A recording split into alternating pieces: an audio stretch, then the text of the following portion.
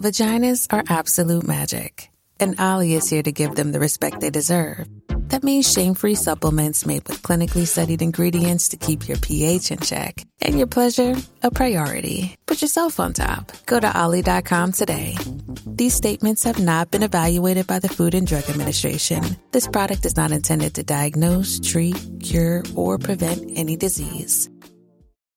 I'm Dana Perino. Join me for my brand new podcast, Perino on Politics. As we analyze the 2024 election cycle, make sure you subscribe to this series on FoxNewsPodcast.com or wherever you download podcasts, and leave me a rating and review.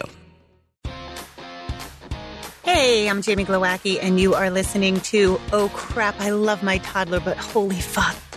This is a podcast for conscious parents who drop the F-bomb a lot. Hey, welcome. So if you guys have been enjoying my podcast, I would be eternally grateful for you if you could leave a review for me. That would help me out a lot. Please and thank you. Okay, in our last episode, we talked about body parts and genitalia and how to talk about the hard stuff. And I think there's a terribly important message here in addition to all the stuff we talked about. And that is that we don't want to imbue any sense of shame in our kids for their body parts. Yes, to have a healthy sex life. Yes, to have a healthy attitude towards their own bodies. But the bigger thing at play here is we live in a fucked up world. It's our job to keep our kids safe, and yet there's no way to keep them completely sheltered and safe without totally fucking them up. Okay. They are going to be out of your sight at certain times. They cannot be under your eye every second of every day. That is damaging even if you were to attempt it and succeed, which is highly unlikely. So we have to talk about how to talk to your little ones about creepy ass people who may have bad intentions for your child. I know that this is scary and yucky and tricky shit because I know for sure you are already full of anxiety about keeping your kids safe. I have parents, particularly dads, who straight up tell me, I want to keep them in a box, in a bubble. They are crazy about keeping their kids safe. You guys, this affects everything. This affects their relationship, right? I have dads who are like coming down on moms. Why did that child get hurt? Where were you? That's kind of insane. Like our kids are going to be out of our sight at certain times. Yeah. We cannot keep a child safe 100% from all injury, from all harm. It has huge ramifications on the other side of it. In addition, this will absolutely make you insane thinking you have the ability to keep them 100% safe. And that's not good either. An insane parent really isn't good for the child. This episode really is going to be a hard one. It's going to be an important one. And I want to stress a few things. It's going to be about minimizing risk, but minimizing our perception of risk. And also, how do we actually talk to our kids about the risk? Because you have to talk about what we're trying to protect them from and how to eke out that information over the ages so as not to give too much information and not worry your child. One of the things that makes assholes able to abuse your kids, and you guys, I'm going to be using all kinds of foul language because talking about perpetrators just makes my head explode. So be prepared for all the curse words this episode. So anyway, assholes are able to abuse kids because they manipulate fear and shame. Okay. They manipulate fear and shame. So if you can't talk to your kids about their body parts without fear and shame yourself, you are making it shameful. So you got to get a grip on that. Should something happen to your child or your child is in a bad situation, the perpetrator can use that fear and shame as an in. So it's vital we allow our kids to talk shamelessly about all things concerning their body. I hope you can see this. I know that this is, talking about this stuff is really personal, and talking about body parts and genitalia and sex and all that is also very personal, and you may have some foundational beliefs, spiritual or religious beliefs, but it is imperative that we talk shamelessly about this stuff. But let's break down all the fears of safety, the fears that I see in parents that are making parents kind of cuckoo. Yeah. Let's start with the big one, the easiest one, fear of kidnapping. Yeah. We all have this fear. And statistically, I think you probably know this. Statistically, kidnapping is so rare. Most kidnapping cases are custody cases. The National Center for Missing and Exploited Children quote that on average, there are about 305 quote unquote kidnappings a year, roughly 74 million children under the age of 12. And in that 99.9 of those 305 quote unquote kidnappings, 99.8 of those, the child is found quickly and alive. Okay. So stranger kidnapping is so rare. The biggest problem, of course, is we have social media and a 24-hour news cycle that puts it into our consciousness over and over and over again. So our perception of the risk is super high. I want to read off a huge thing from reason.com about kidnappings and break it down again to minimize perception of risk. There were just 105 stereotypical kidnappings in America between late 2010 and 2011, which was the last period for which they collected data. For reference, at that point in time, there were 73 million children in America that year. Okay, so 105 out of 73 million.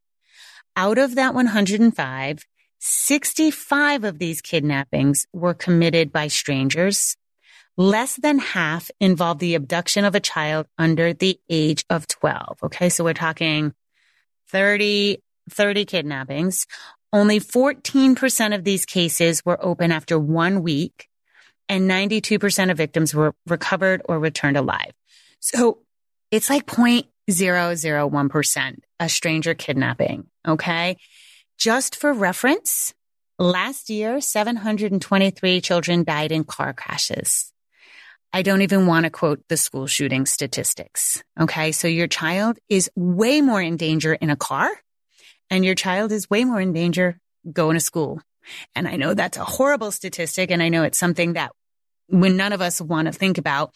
But the reality is we have to look this dead in the face, okay? So that we minimize the perception of risk, because what's happening is parents are getting so anxious because they're wrapping their heads around the wrong things, okay? Now, why do we still send our kids to school? Because homeschooling isn't for everyone. Because keeping your child home and trying to educate them at home if you don't want to, we know isn't going to work. We know it's damaging. We know that for the most part, for most kids, the school system works. We're going to send our child to school to be educated, even though we know currently school shootings are a high risk. What do? We minimize. We teach children what to do in an active shooter situation. A lot of schools are getting, all these things, doors that lock, all these blockings. I hate this. I hate that our children are subject to this, but we are minimizing the risk.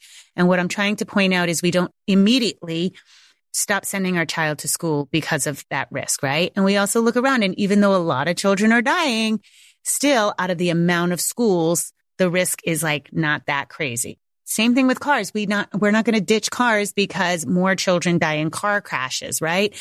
We don't do that. We need to use cars. So what do? We minimize the risk. We use good car seats. We make sure our child's buckled in safely. We drive the speed limit. We don't text when we drive. We minimize the risks, right? So I just want to, state those statistics because I have so many parents who are just freaked out about kidnappings. Now, let's move on to the next aspect of kidnapping that currently is so hot in our 24-hour news cycle, which is human trafficking. Yes, human trafficking exists. Yes, it's probably the most disgusting thing I can think of on the planet. But you guys, we have to stay level in this collective fear because I see so much fear mongering on social media, and it's feeding your anxiety. Okay. Yes, it exists.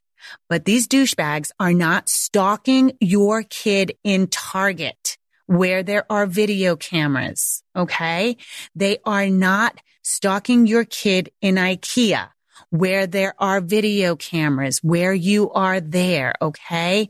So there's just this fear mongering. And I think it's happening because we have these mommy bloggers and these articles go viral and they get a lot of attention. And it's sad that that's where our society is. But I'm telling you right now, guys, These asswipes are targeting runaways. They're targeting kids in awful situations who are out looking for love, looking for trouble.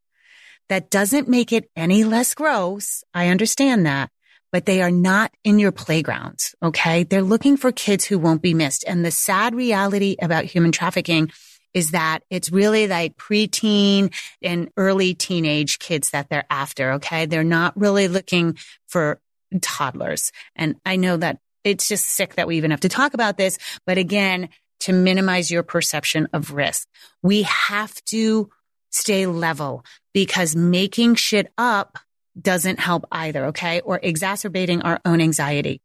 I've mentioned Lenore Skenazy in a couple of other episodes. She runs Free Range Parenting and LetGrow.com. She is awesome. She is constantly running statistics and real life tips to help manage the anxiety, to separate out the truth from fiction and the exaggerations. And she's got to stick up her ass about these kids who, these mommy bloggers who are like going crazy saying, their kids were followed in Target or whatever. So I think she's really awesome about that. She also, one of the things that I got from her is she gives you tips for how to look up things in your own town. So for example, in my town, I looked up and there has never, ever been a stranger kidnapping, ever. Never been a stranger kidnapping.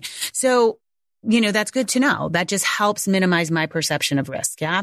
We have to do our own research so we don't become fearful helicopter parents, filling our kids with anxiety about stranger danger, right? We can't be on top of them, and we can't constantly be shoving down their throat. Stranger danger. You have to be cautious. You have to be cautious. Yeah. So that segues very nicely into actual stranger danger. Those words. This was a campaign started in the 1960s. And even though we still use these words, it was a pretty big flop as a government campaign, probably like all the other government campaigns, like just say no to drugs, right? But there's a couple of problems with stranger danger. First off, the obvious, which is not every stranger is dangerous. In fact, most aren't.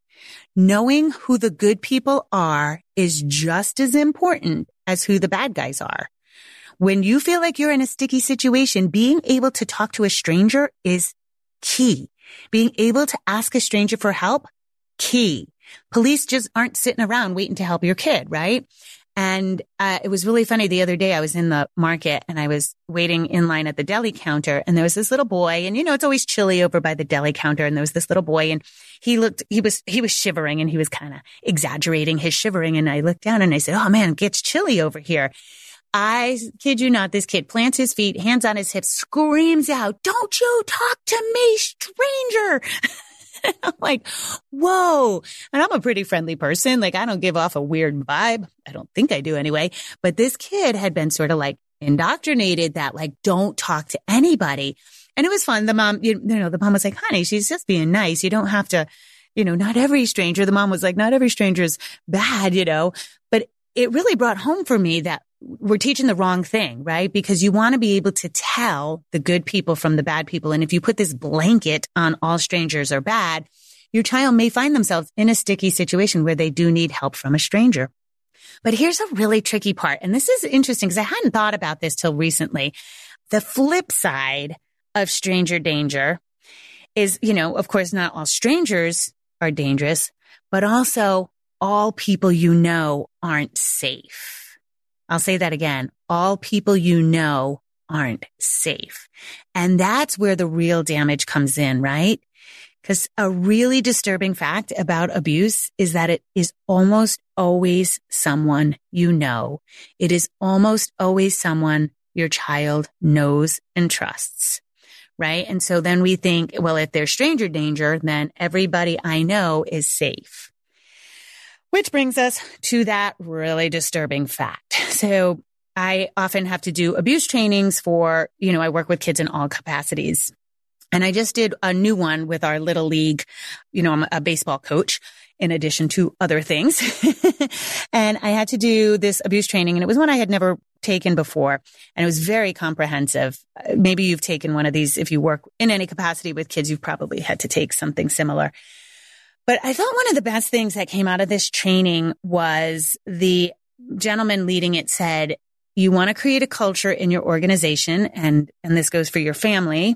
You want to create a culture of no secrets. So really, really, really, there are no secrets, because secrets, that's how an abuser gets in, right? If you create a culture of secrecy in your organization or household, or allow secrets, then the perpetrator potentially has a bigger in. And this can be, it's easier in an organization. You can say, like, I don't keep any secrets as a coach, but in a family, I think this gets a little trickier, right? And so that might mean there's no secrets between the child and mommy that daddy doesn't know about, or things like that. There's no secrets, and try not to, of course you and your spouse are going to absolutely have secrets that you don't tell your child, but you want to make sure that the child is sort of unaware of those. So we create this culture of no secrecy. And I think that goes a long way. We also want to create a culture where it's okay to say no. And this is a widely circulated, I've seen many, many blogs, and I love them all. It's okay for your child to say no to hugs, no to kisses, no to contact, even with people that we super love. And they don't have to hug anyone. They don't have to kiss anyone. Giving your child the ability to say no to people they know can go a long way in protecting them. Level up your listening with Bose Quiet Comfort Ultra earbuds and headphones with immersive sound and world-class noise cancellation for a not-so-silent night. Visit Bose.com/Spotify to shop sound that's more than a present. This again gets a little murky though, because we understand, we're going into a party. Your child doesn't have to give kisses to Aunt Mildred if she doesn't want to. That's a clearer thing. It's harder though when it's like your child's in a mood, or it's grandma and grandma comes down on the kid, or, oh my God, I've seen all kinds of things, including from my own mom, which is like, fine, if you don't give me a hug, then I'm not going to blah, blah, blah, blah, this sort of bribery. So it is sticky. And I think it's also sticky because we want to create the culture in our own houses, not just with extended family and friends. We want to create this culture of it's okay to dissent. Yeah, it's okay to say no to authority, because again, a lot of abuse is perpetrated by an authority figure that the child doesn't realize they can say no. So this goes back to that very respectful parenting, is how do we teach our kids how to say no in a respectful way? And this, if your child's 2 or 3, it's more about boundaries at that age. But as your child grows, we want to give them the opportunity to say no, to discuss things, to negotiate.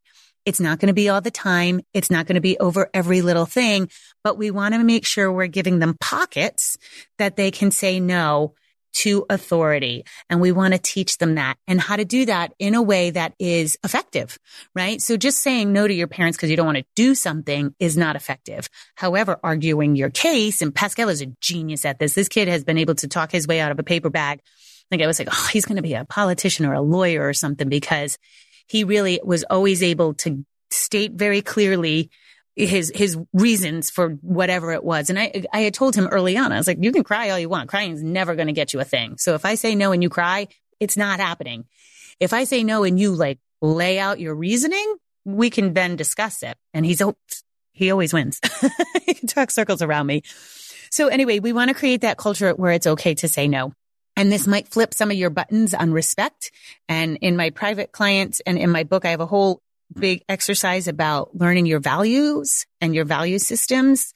And when your child shakes those core values, that's when you're usually a reactive parent. And respect is always high on the list, that our children should respect us. So we want to dance around our own feelings about saying no, questioning authority, dissent, but also what that means for us and our family. And I have no pat solution for this. It's really a dance. It's about learning when to give your child negotiating power and when not to. Here's another dynamic, though, in protecting our kids. And this I see it, especially as women, this happens. We tend to gloss over people who make us uncomfortable. We tend to giggle. We tend to play shy, avoid eye contact. But we stay comfortable in a situation, not comfortable. We stay in a situation that makes us uncomfortable, right? And so when we feel like somebody's making us uncomfortable, we don't make the broad stroke moves to get away from that. And this is something I'm learning. Oh my God, I was so guilty of this, like, especially in my 30s, like just kind of laughing off when somebody made me uncomfortable, especially if I was like in a public place. But we can model this for our little ones, and I'm working on it. We can make a stink when someone is in our space. We can be loud and rude when someone is being creepy, even if it's your uncle. I don't know what it is, but it seems like every family I've ever talked to has a creepy person in it. And usually it's an uncle, but it could be anybody. Yeah. You get to be loud and rude if someone's really making innuendos, if they're in your personal space, if they're like being creepy, their hands are a little wandering, whatever it is. Yeah. You get to be loud and rude, even if it's family. Out in public, you can cross the street for no other reason than, you know what, honey, I have a funny feeling about those people walking towards us. I would just like to cross the street, or I just have a funny feeling about this person. Cultivate and be vocal about your intuition. Cultivate and be vocal about funny feelings. That's the best gauge, right? We all know when it happens, and I trust that more than anything else. We want to help your child learn to cultivate that and trust that intuition. Like, so-and-so is just giving me a funny feeling. It's okay to walk away. It's okay to run away. It's okay to be loud or to get help. And so I think that's something that's often left out of this talk about how to talk to our kids. When we model this for our kids, they can take it on, right? We don't have to smile and obey. Even with people we know and trust, we can say no.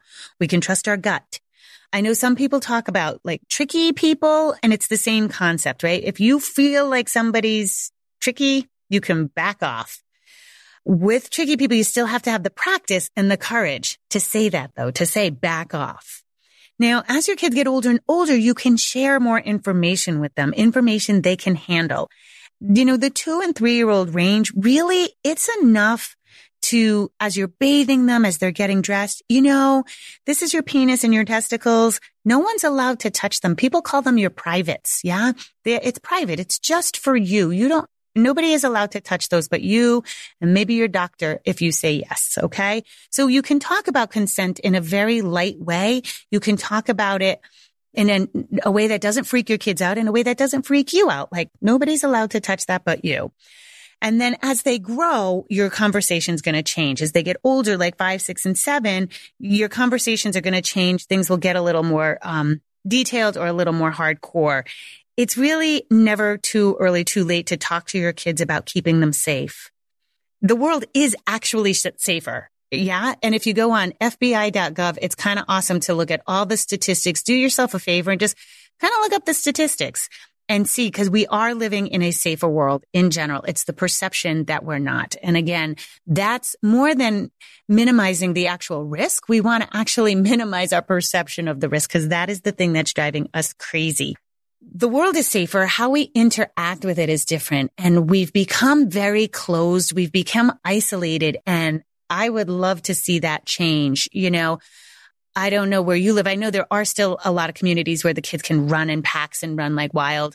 I know when I was a kid, we ran in packs and there was just a huge group of us. And it was funny because I remember that the big girls talked to us littler girls, and there were 2 houses. There were 2 houses in like 5 blocks that we played. And they were like, these big girls took us and like, I mean, they were mean about it. They were like, you do not go on that porch. You do not go in that guy's house. I don't care if he gives you candy. I don't care if he offers you lemonade. You do not go even on his porch. You don't go in his yard.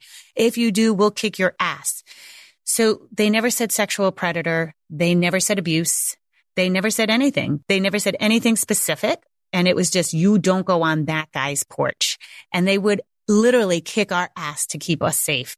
And so I think about that and I'm like, wow, we didn't even need statistics. We didn't need a hotline. We had the big girls. We ran in packs and the big girls kept us safe. And of course, we don't interact in the world that way, right? So it's changed.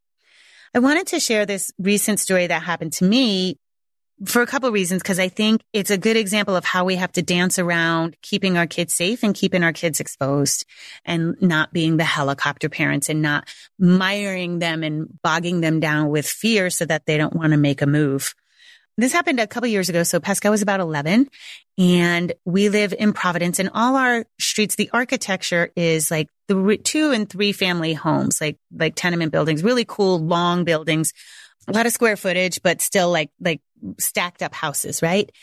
And about 5 houses down, one of the flats seemed to be taken over as sort of a halfway house. And I don't know what the occupants' diagnoses were. They appeared to be like developmentally delayed and, for lack of better term, sort of slow. Yeah. And cognitive delays. And I would see social workers going in with lanyards. So one day, we would go by the house every day, and one of the young men, his name was Steve. I think he was about 25, and he was very, very friendly, very nice guy. Hi. He, what's your name? We introduced ourselves, and we would walk the dog and walk right by him. And then one day he comes to my front door with his baseball glove, and he wants to play catch with Pascal in the front yard. In the front yard. We don't have a front yard. We have a street. So he wants to play catch in the street. So I said, the hair on my neck went up, but I was like, he's a nice guy. I'm going to just sit out here while they play catch. So they played catch and everything was great. And then I got this kind of funny feeling. And so Pascal, he had this bumper sticker over his door, Steve, and it said, "Hi, neighbor." It's something local. I don't know what it is, but it says, "Hi, neighbor." And Pascal was like, "Oh, Steve's so friendly." Over his door, there's a sign that says, "Hi, neighbor." And the hair on my neck went up again. And I was like, what's going on here? I started to think about it. And of course, this has no bearing on Steve's disability or his cognitive disability or whatever was going on for him, except that I could see that there was a misperception of Steve and his own age. Yeah, he wanted to play catch. He wanted to be friends with Pascal, who's 11. And I want to be very clear, I don't think there was nefarious intent on Steve's part. Very nice guy. I thought that there could be an age misperception, and that could parlay into sexual activity that Steve was unaware he could be perpetrating with an 11-year-old. And again, this was based solely on a feeling, nothing Steve said or did. It was just like, wow, this is one of those situations where I could see things going south quite innocently. And so I got really scared. So I told Pascal, I said, you know what? I would feel better about it if you didn't pass by Steve's house when you're riding your bike. And Pascal was having the hardest time. He's like, "Steve's such a nice guy. Like, we played catch. He's got this sign. He always says hi to me." And Pascal was really, really fighting it that Steve was this really nice guy. And I had to go through and I was like, I think he is a nice guy. And I also think he's got some sort of developmental delay. And I think that his age perception might be off. And Pascal still wasn't getting it. And at 11, we've always talked about sex and we've talked about genitalia, but we hadn't really ever edged into this abuse, And I had to be pretty detail oriented with what my fears were. And Pascal took it. It was great. He was very, he was like, "Oh, wow. Okay. I understand." And then I had to let Pascal know, sexual exploration between kids of roughly the same age is, that happens, and there's a normal range and there's an abnormal range. And so we met, he said, I understand. And he said, "What can we do? Because I don't want to ignore Steve." And I said, "I would feel more comfortable if you would ride your bike on the other side of the street. Give him a wave, say hello. There's no reason why you need to all of a sudden shut down. Steve had never done anything wrong." But I said, for me, it would make me feel better if you would ride your bike on the other side of the street or just go around the block the other way. And he did, and everything was fine. And Steve moved away. But it was like the first time that the hair on my neck was like, oh. And again, not based on anything but a funny feeling. And not that Steve had ever done anything wrong, but I thought, wow, the potential here is big. I also thought, that it's a good example of sometimes we have to be brutal with the information. Yeah. And Pascal was 11. So it was easier, of course. And we have this history of talking shamelessly about the body. So it wasn't this big leap. I didn't have to introduce the whole notion of sex. That was already all set. I didn't have to start talking about body parts, right? So that's one of the things to circle back to, not only the last episode, but what I opened this episode with is it makes these harder conversations later on so much easier when we're not starting from ground zero of body parts and sex talk in general, right? And these are all just ideas, you guys. These are ideas to, I'm going to say it again, minimize our perception of the risk as well as minimize the risk. Yeah. Again, follow Lenore Skenazy, letgrow.com and Free Range Parenting. You can get actual facts in your area. And this is able to counteract the fear mongering. You guys, there's enough keeping us anxious without making shit up, without being exaggerating about it. Okay. So let's just remember that. Let's keep everything level as we can. So yeah, this was a hard episode. I am super aware of how anxious this can make people. And I know that these kinds of topics are part of the reason. I think the best you can do is keep yourself sane and informed and really don't put your head in the sand about this shit. I think I mentioned in the last episode, 35 years ago, kids in second grade were talking about sex. Don't keep your head in the sand about the abuse is never going to happen. That's when it happens, you guys, when your head is in the sand, your head is up your ass, and you could be looking right at it. We see these stories. Who's that doctor with the gymnasts? You know, he was able to abuse these kids right in front of their parents because their heads were in the sand about it. Yeah. And so I think it's just the best thing we can do is stay informed, keep the risks, minimize the perception. And I think that's the best we can do to stay sane, but also to keep our kids out in the world and healthy. All right, you guys, as always, rock on. We'll see you next time. All right. I'm going to sign off for today. You can always go to jamieglowacki.com for the super cool latest updates, including the launch of my new book, yummy new book pre-sale treats, when we release new episodes, and how to work with me directly. And of course, if you need any potty training help, there's a handy link there that will take you to all my potty training resources, including all my courses. That's the Oh Crap Potty Training online course, my Pooping Solutions course, and my night training supplement. And if you need additional help, how to book with a certified Oh Crap consultant. That's all at jamieglowacki.com. Have a beautiful day and rock on.